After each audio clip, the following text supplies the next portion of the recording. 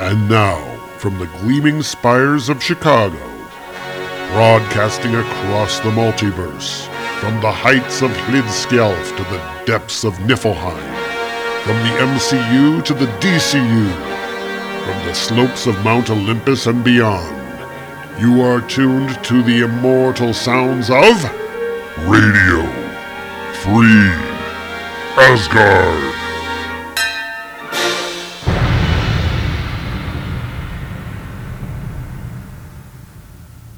And hello everybody and welcome to Radio Free Asgard. This is episode number 273.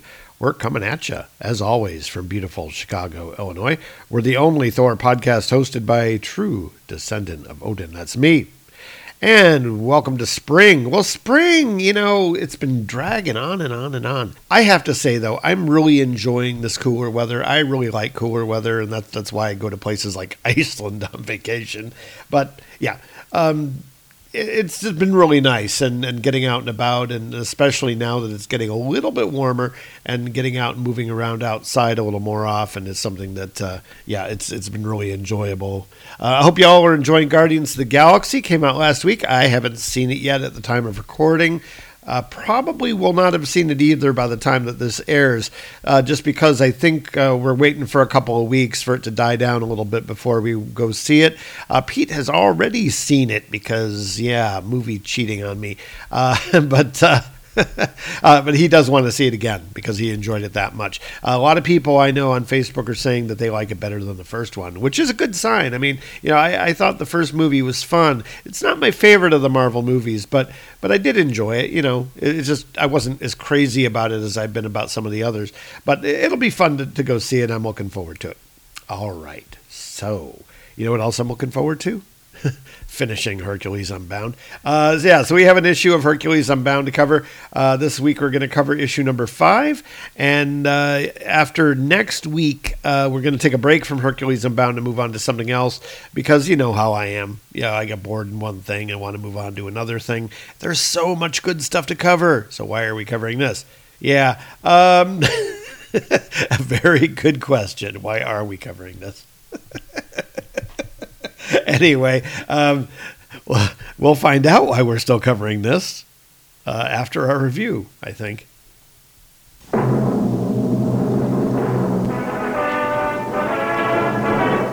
Hercules, hero of song and story, Hercules, winner of ancient glory, fighting for the right, fighting with his might, with the strength of 10 ordinary men. Hercules, people are safe when near him. Hercules, only the evil fear him. Softness in his eyes, iron in his thighs, virtue in his heart, fire in every part of the mighty Hercules.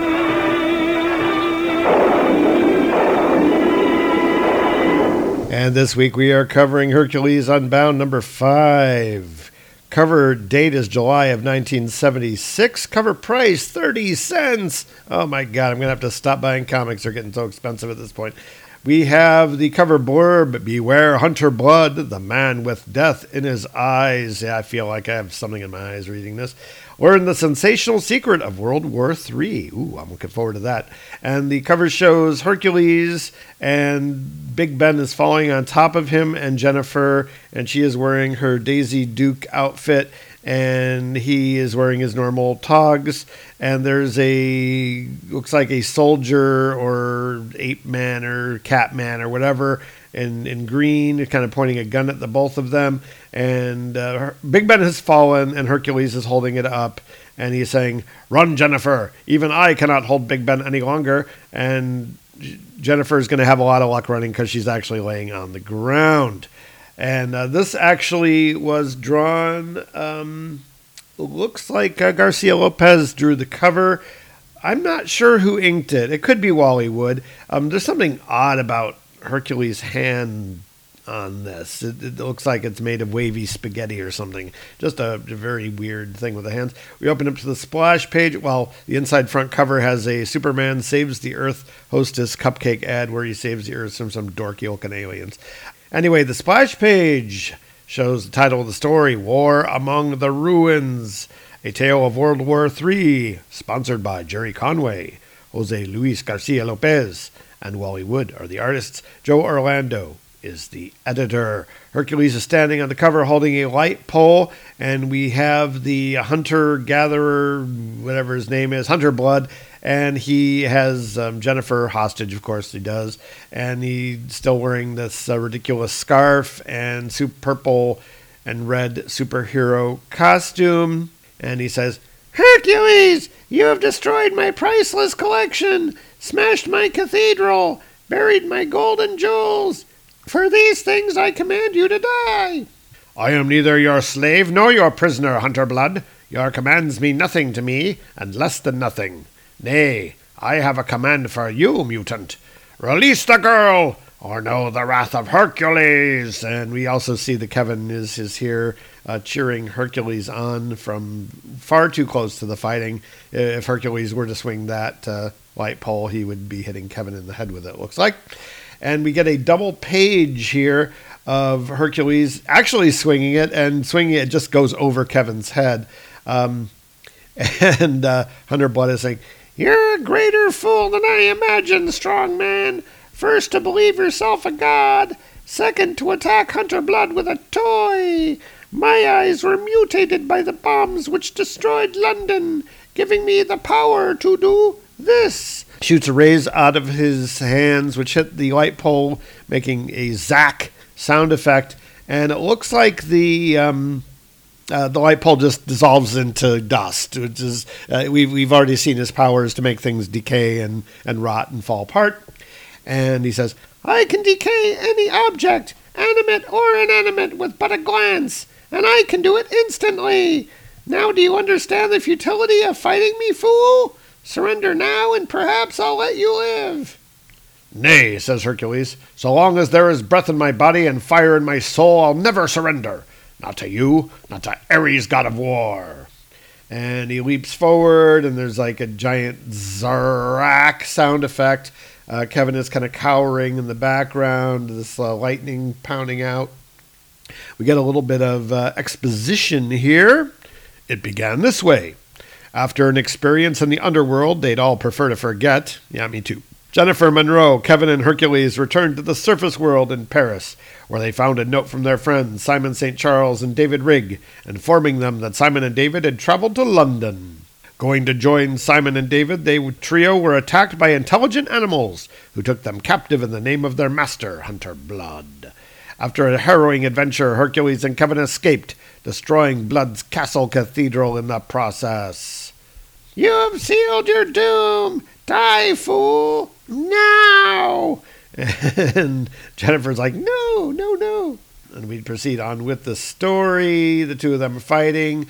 Hunter Blood shoots a ray out and dissolves the ground right under Hercules' feet, and it dumps him down into the tube, London Tube. And he falls down, a bunch of rocks and stuff, and he bangs his head on the rail of the track with a clang. And Kevin is angered by this, so angry that he leaps across this huge hole. I mean, it's got to be 9 feet across. I mean, it's pretty wide, and he just vaults across it like it's nothing. "You killed him! You killed Hercules, the only friend I have!" Well, he's forgetting his dog, but I guess the dog's forgettable. "Eh? How can you leap that hole? You're blind! Apparently you're not what you seem, boy. Had I the time and inclination, I might make you my slave, so I could study you at my leisure." And he does just a simple backhand, slaps Kevin down. Kevin is down for the count from that. To be honest, that slap didn't look like it would knock anyone down, but Kevin being Kevin. All right. "Unfortunately for you, I have neither. Come, Jennifer Monroe, our concerns are elsewhere." And he picks up Jennifer, and they go running off through the streets of London. We get a special magic set offer from Charms. This is an ad with really, really, really dire art. Literally, I think, drawn by a middle school student. But anyway, and then we shift scenes. We shift scenes to elsewhere in London, where we have a wooden ship going down the River Thames towards London town, I guess, actually towards where Hercules and company are. And aboard this vessel, we have Ares, and we have Simon and David, and we actually have some Greek-looking soldier people who are just kind of hanging around. I like the shield. One of them is holding Ares' shield, and it has an obvious picture of the devil on it. It's red, and it actually has the face of a bald dude with horns and a little pointy forked beard. I mean, it looks exactly like every cartoon depiction of the devil you've ever seen. And Ares is eating some kind of food, and he's got a cup of some kind of drink in his hand too. And the two men wake up. Ares saying, "Awake at last, eh, gentlemen? I was afraid you'd miss our landing. London is such a beautiful city when seen from the Thames. Don't you agree, Mr. Rigg?" "Watch your temper, David. We wouldn't want to anger this chap, much as we might despise him." "What's your own temper, Simon? Me, I've nothing but contempt for this fruitcake. Contempt and pity. You call yourself Ares, god of war? Well, if you're a god, I'm Shirley Temple." And Ares he looks at him kind of crossly and says, "Pithis, I do believe I've been insulted. Our guest needs a lesson in restraint." And one of the guards encroaches on him menacingly, wearing a very stereotypically Viking helmet for some reason. And David's like, "Oh yeah? I grew up in Chicago, fella. And in chai, you learn to defend yourself and not call it chai because that's really stupid. Or else you don't survive." And he kicks out, hits the soldier in the chin with a whack, making the guy go irk. And we see that he's not wearing socks, though, hey, he's not wearing sandals, so I guess that's okay. And knocks the soldier down. And Ares is unhappy about this, because seeing that David is still tied up, and tied to the mast of this little boat. And Ares is like, "Horman, Jakul, hold him. Mr. Rigg, you're becoming more trouble than you're worth. I captured you to use as bait to entrap Hercules, but if you persist in defying me, I'll devise some other plan to destroy my immortal enemy, and you, Mr. Rigg, shall die." And we shift scenes back to Hercules, who is laying underground, and he is surrounded by animal people. We got, it looks like, cat people, we got a monkey guy, got a lion dude, and so they're laying underground. Oh, there's a train on the track, though the train is obviously not going anywhere. And the caption says, "The pain is fading now, from an all-consuming agony to a muted annoyance. As the pain melts away, consciousness returns, and with consciousness an awareness that he is not alone." And so we have a stereotypical cockney gorilla, because that's a stereotype now. "Okay, mate, I'll give you to the count of 3 to be on your feet. One bloody false move and you're a dead bloke for sure." "Your speech is strange, animal, but the meaning all too clear. But as I once said before tonight to Hunter Blood, Hercules will not surrender. Now or ever." "Here now, governor, let's not get violent. Peace." Hercules has stopped fighting them, and he said, "There's a good lad. When I heard you mention Hunter Blood the way you just did, I said to myself, he's not a bad sort, because any enemy of Hunter Blood's got to be a friend of Durak Malloy." "You're not one of Blood's pet beasts, then?" "Not bloody likely, mate. Him and me, we may be neighbours, but we ain't exactly friends, if you know what I mean." And Hercules is looking around, and there's all these clothes laying in perfect order on the floor. This is, we're led to believe weeks and months after the bombing, and people have been walking all through the subway during this time. But they're just, sitting there, just perfectly arranged as though they just fell. There's purses and briefcases. Nobody's gone through them looking for money or anything. Anyway, "These clothes. What happened to the people that wore them?" says Hercules. "You mean the humans? Funny thing about that, governor. One day there was a big burst in the sky, like an explosion, you see. And just like that, every last human bloke just up and disappeared. And Hercules is surprised by this, and we get a reaction take from him. And we shift to the surface where we have Kevin, and he's just laying there. And Basil's trying to revive him, and he wakes up. He's like, Basil, hey, dog, where? My God, Hercules, I just remembered. Basil, we've lost him. He's dead. And Hercules speaks up, Nay, Kevin, not dead. Merely stunned by the fall. And Kevin's like, wow, Basil and you both okay. What a day, Herc. Man, oh man, what a day. And so they're all back together again. And so Hercules introduces him to the gorilla guy, and then they all go off together. And it says here that they are heading east. 30 minutes later, they arrive at a big yellow building, and Durak says, There it is, mate. The National Medical Research Center. That's where it started for me, anyway. Care to pop around inside? You say it started here, Durak? What, the war which has reduced this earth to rubble? No, nothing like that, governor. This here's where I got me mind. Before the war, I was an animal, just like all the rest. What you call a guinea pig. These research blokes were testing some chemical called cortexin, which they'd been tipped to by an American doc named Michael Grant. Something tells me we're going to be meeting this Michael Grant person. Leastwise, that's how I figured it out afterwards.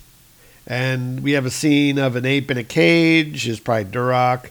That's a very small cage. These doctors are pretty inhumane. Anyway, a doctor comes running in, or an orderly or somebody says, Dr. Jansen, the window! Look out the window! For the love of heaven! Those explosions in the distance. Somebody's bombing London. It's the war, Doctor. It's finally happened. World War. Baroom. And the ball comes in, and we see the ape in the cage. He's like screaming and says, There was an explosion, greater than all the others, only yards from the lab window. Well, governor, I went crazy with fear. But the explosion wasn't anything what happened next. And it just shows the doctors and all the people just dissolving and just falling out of their clothes like a powder, kind of like those aliens in that one episode of Star Trek. And it says, Dr. Jensen, his assistant, and the orderly. 1 minute they were standing there just as you are, then they were gone. Their clothes collapsing in neat little piles. Believe me, mate, that was a bloody frightful thing to see. Me being just a dumb beast and all, I started screaming and hollering. But it didn't do no good. Because everyone had vanished away like a politician's promises. And then, governor, a funny thing happened.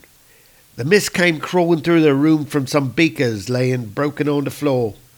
Must have been the cortexin, and it was spreading everywhere, mixing with the air, reaching out all across all London, reaching all the animals. But first of all, reaching me. And so we have kind of this glimmer appear in the ape's eye and this mist of chemicals, and he is able to easily open the lock on his cage, which looks, I mean, they should have actually had like a padlock or something on there, but apparently they didn't. Governor, it was though some bloke had splashed me with a ton of cold water and waked me from a heavy sleep. Suddenly I could think. Things which was just a blur before became as clear as crystal glass.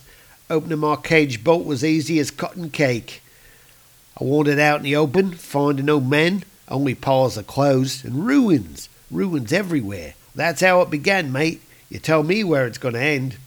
In truth, Durak Malloy, I cannot. This war is Ares' war. When will it end? Only he will say. Ares, eh? Is he one of Hunter Blood's pals? My friend, in a way, Hunter Blood is one of his. Hey, Herc, I've been thinking, says Kevin. He's there with the dog. The way Durak here mutated into an intelligent creature may have something to do with me. You say yourself that for a blind kid I'm something special. The way I hear things. The way I hypnotized you in Blood's Belfry. Maybe I'm a mutant, too. Well, Baz, what do you think? And, Baz is just being all doggy and all that. And we shift scenes to the House of Lords, what used to be the House of Lords. And we have a bunch of animal people, and they're gathered around, and they're in the gallery. And Hunter Blood is kind of paying, he's like standing in the middle holding court and everything. A menace, I tell you. If what my scout tells me is true, this Hercules is still alive. And if we're to survive as rulers of this city, he must not remain alive. And he uses his eye beams to blast the ceiling above him, which seems like a bad idea.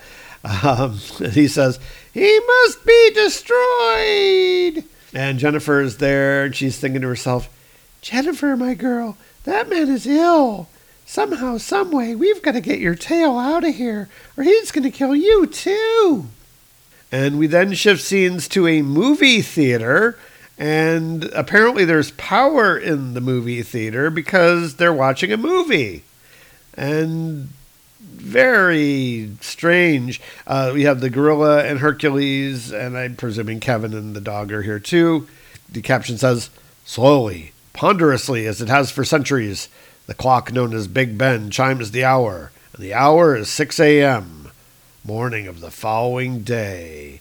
What's really interesting about this is that, okay, so Big Ben is chiming, they have electricity, and they're watching movies. Something tells me this is kind of dumb. Because, I mean, there's electricity and stuff, and people are, I mean, how has life really changed that much? I mean, there doesn't seem to be any radiation. Nobody's dying of this stuff all over the streets, but here we are. Anyway, they're watching some kind of movie, and I'm not sure who this guy is supposed to be, but I don't know. It's an actor I don't recognize. And it says here, Hercules is saying, you say this man was popular with mortals in the last generation before the war? I don't even know who it is. He was considered a symbol, you see, for the way things used to be. When his movies were made, nobility still had a meaning, and honor was something you admired. Humans got too cynical towards the end, you see. Couldn't believe in each other or in anything else. How did they become so blind? Had they no heroes? No leaders? Well, mate, that's another story. And outside we have, in the lobby, we have Kevin and Basil, and they are playing tug of war in the lobby, and they're playing it with apparently a piece of curtain or something, big piece of cloth. Kevin's like, that's right, Basil, pull. It's your favorite game, so tug, blast it, you dumb dog. And Basil's going, grrr, and he's tugging. And then some animal people arrive in the lobby, and they are carrying guns, look like they're going to be up to no good here. And one of them steps on broken glass and makes a crinking noise. And all of a sudden, Kevin yells, get down! And he jumps down, and the guys are shooting, the cat people are shooting, bachow. We have Kevin doing like Daredevil level, Spider-Man level gymnastics here. This kind of hand springing across the room, and while he, at the same time, is getting a rock into a sling and slinging it around, and he's saying, rifle bolt snapping into place, feet shuffling over broken glass. Who needs eyesight when you can hear? With loud clowns like you, fighting blind is cake. And he's hitting the cat guys right in the face with rocks, with a wham. And he and Basil are kind of running off to hide behind furniture and that kind of thing. Of course, they have guns, looks like semi-automatic rifles, so that won't last long. So they're all shooting, pow, kapchow, bracoom. And the animal people are going, he's the human punk Hunter Blood warned us about. Kill him. And Hercules smashes through the door. Here's what's going on. Kevin, I heard gunshots. Are you all right, lad? Don't fret, Herc. I am now. And the animal people are starting to shoot at Hercules. And Hercules is holding up some kind of it looks like a stone slab, and I'm not really sure where he got it. Because he's in the lobby of a movie theater, so I'm not sure where anyway. So they're shooting at it, and they all seem to be missing Hercules with their guns, but they're hitting this big stone over his head, which I would think would be pretty dangerous because of the ricochets and that kind of thing. But anyway, so the bullets are ricocheting off with a spatang, a crack. Hunter Blood's animal army, attacking a lone defenseless boy? But my father's soul, such cowardice shall not go unrewarded. Thus do I solemnly swear. And he takes his big stone slab and he smashes it into all the soldiers. It looks like there's about 6 of them, and they are crushed underneath this big slab of concrete, which is very brutal. Like I said, this is a brutal series. And Hercules stumbles outside with the soldiers in pursuit. And there's a caption says, "Few things in life can match a sight like this. The son of Zeus enraged, doing battle over overwhelming odds, and standing forth triumphant." And the animals are attacking him, and he's shaking them off, throwing them away. We see that some of them are dogs. Some of them are cats. There's one that's a blue thing. I don't know what it is. I don't know, hippo or something. I don't know. And another one here looks like an ape. And Hercules is saying, "Back, curs! Back, I say! My mother was an Athenian noble, but my father is Zeus, lord of Olympus, and mine is the power and the glory." And the caption says, "Abruptly, the conflict ends as suddenly a voice rings out, and all eyes lift towards a building only yards away." And it turns out to be Hunter Blood, and he is standing on top of a roof, and Jennifer is with him, and Big Ben is behind him. And he's like, "Hercules, the hour has come for retribution, for the countless indignities you fostered upon me, and thus you all must be destroyed." And he uses his eye beams to shoot them at Big Ben, and it's like cutting through like a laser cutter or something. It's going through Big Ben. Big Ben is kind of wobbling a little bit. "Verily, you are a madman, Hunter Blood. Or have you forgotten those creatures who owe you their allegiance and who lie in the street below? Doomed to die when my friends die? Can it be they don't concern you, Hunter Blood?" "Why should they concern me? They're slaves, nothing more. And slaves are nothing and less than nothing." And Zeus, it says here, the son of Zeus makes a growling sound, and with teeth clenched he continues to climb, straight up the side of Hunter Blood's building, toes digging holes in concrete, fingers gouging handholds in stone. And, so he's basically climbed up the building, and he's now on the roof, and Hunter Blood is there. Because, he climbed the same wall that Hunter Blood is standing. I mean, Hunter Blood could not have missed him climbing the wall. But anyway, he reaches the top, and he says, "Hunter Blood." And Hunter Blood's like, "You? Up here? Impossible." "Nothing is impossible, Hunter Blood, for Hercules." And Hunter Blood panics, and he leaps off this building. And at the same time, Big Ben starts to fall down, and it's groaning and creaking and cracking, and is collapsing. And it's just Jennifer and Hercules on the roof. And Hercules is going to try to catch it, and Jennifer says, "Hercules, run! Save yourself at least!" "Flee? Never," says Hercules. And there's a giant crash as Hercules catches Big Ben and is holding it, keeping it from crushing him and Jennifer. And he says, "I am an immortal, Jennifer Monroe. With such privilege there also comes certain responsibility." Hey, where have we heard that before? With great power come... Oh, never mind. All right. "Flee and leave others behind to die. 'Twould be an act of a coward. A rejection of all honor." That is what he says. "And if nothing else, Jennifer Monroe, I am an honorable man." And he's, I guess, kind of deflecting the tower so that it doesn't fall on top of them. But all these stones and things are falling into the street. And so Kevin and the dog and the soldiers and Durnak and all these other people are in the street. The cockney gorilla is like, "Yeah, boy, the falling stones." And Kevin's like, "Basil, what?" And the dog kind of pushes him, and there's a giant crump as Basil is smashed flat by a falling rock. Though, didn't we see Basil shot just a couple issues ago, and he seems fine? I'm guessing he's going to be fine from this, too. Anyway, he's laying under this giant, it's like a 2 foot by 2 foot square building stone. So the gorilla dude's like, "The rock fell on him, mate. No way he can survive that. Mate, I'm sorry. And Kevin's like, stupid dog. And he's all crying and all that. And Hercules pushes the rest of the tower off the top of the building, off the other way so it doesn't smash everyone in the street. Jennifer says, Hercules, something's happened below. I think Kevin's hurt. By my soul, if that boy is harmed. No, it isn't Kevin. It's his dog. Oh, Hercules, why is it always the good people who suffer? Why poor Kevin and not that monster Blood? And we see the last panel, it's all of Hunter Blood's soldiers are smashing him with big rocks and sticks. So he's being beaten to death by his own people. Hercules says, "'Tis poor consolation, Jennifer Monroe, but Hunter Blood is suffering. His betrayed slaves will see to that.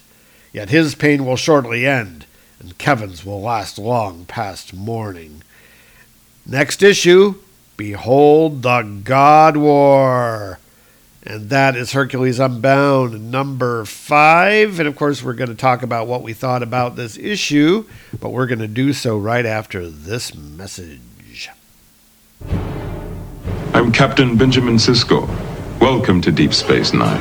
Red alert! All crew members report to battle stations. Red alert. Shields up. What shields? You're Starfleet officers! Now start acting like it! Oh, it's just Garrick. Plain, simple Garrick. Dax, we might have just discovered the first stable wormhole known to exist. The wormhole does bring them our way, doesn't it? Everyone wants a piece of the new frontier. This will shortly become a leading center of commerce and of scientific exploration. And for Starfleet, one of our most important posts. Quite a motley crew you've assembled here, Benji. Listen to The Prophets, a Deep Space Nine podcast. And here are your hosts, Andrew Leyland and Paul Spataro. Bloody hell. Oh, I love a woman in uniform. Only on TrueFreaks.com. And we're back. So, yeah, more silliness in this issue. It's not maybe quite as silly as we had last issue, other than the fact that we've got a cockney gorilla mite in it. Yeah, sorry about the bad cockney accent. I'm not really up on my cockney, but yeah, it's pretty awful. And I guarantee you this comic is as bad as my cockney accent is. Artwork is very uneven. I mean, there's some places where it's quite good. There's other places where it's kind of meh. And most of the issue, it's just kind of meh. There's nothing really great about it, nothing really horrible about it. I think that there's some things in this issue that kind of stand out, though. The depiction of Big Ben is actually generally quite accurate. So obviously they use some sort of photo reference. It's not photorealistic, but they get the details right. I mean, they actually are, it is in the Gothic style that you can see the individual architectural notes. They try at least to make the dial look right. Yeah, so that actually they did a little bit of research on it. Hercules looks pretty good throughout the issue. There's some good facial shots here kind of throughout the issue, mostly of Hercules that look pretty good. Again, I think that Wally Wood is kind of carrying the weight on this comic art-wise. It looks way more like a Wally Wood art job than a job by Garcia Lopez. Interesting ideas here, like I said, about World War III. And I mean, how great was this disaster really? When you have movie theaters still in operation, you still have electricity so that they can be watching movies. You've got animal people that know how to operate movie projectors. I mean, that's another thing. I mean, there are some very silly things going on here as far as the story is concerned that I guess would concern me a little bit if I really cared about the comic that much. And I don't. I mean, it's kind of fun, but again, there's a lot of really, really silly things going on. Let's look at the ads just really briefly. Not much going on. Now, we're getting close to July. This is cover dated July of 1976. What thing happened in July of 1976?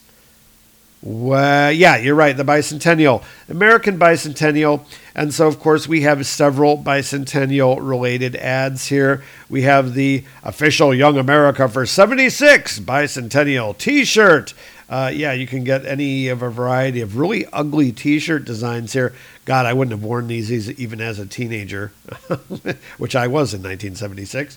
But it looks like you can get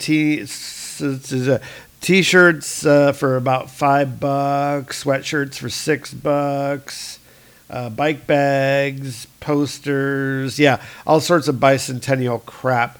The bicentennial, I guess it was a big deal, America's 200th birthday and all that, but I don't remember where I was living at the time, which was an island off the coast of Florida, really a lot going on. We had a parade. I remember going and actually walking in the parade. It's just not don't remember it being that big a deal. Of course, they had new quarters and there's a bunch of stuff that they had. Looking at some of the other ads, what do we have here? We have an ad here for DC's tabloids. The new tabloids were Batman. I think that this was a Neil Adams art collection because they were just trying to get all that Neil Adams stuff reprinted in large format at this point. We also have more Secret Origins of Supervillains with the Secret Origins of a bunch of supervillains, and in the spectacular 3D diorama, which I'm assuming meant that you had to cut up your comic because that's how dioramas work. DuraQueen International has a full-page ad. When I plan to retire before 50, this is the business that made it possible. And we get a true story by John B. Hakey about being a DuraQueen representative, because opening a DuraQueen franchise is what every person reading this comic is really interested in. We also have a how to make money. Imagine making up to $100 in a single hour operating a business, in quotations, you can carry in your pocket. And it's actually a tiny little jewelry box that you can carry looks like costume jewelry in, and you can sell jewelry out of a box on the street, because that's how everyone makes $100 in a single hour, selling cheap jewelry. DC salutes the bicentennial with a great free offer. And if you cut up the covers of your comics, they have a banner, a masthead across the cover of DC Comics the month of July, saying DC salutes the bicentennial, and they have numbers. And if you send 25 different cover headings, which means you have to mutilate 25 of your comics, they will send you a free metal Superman belt buckle. Ooh. The belt buckle itself looks like, it looks like an inexpensive metal belt buckle, but it doesn't look bad. So, yeah.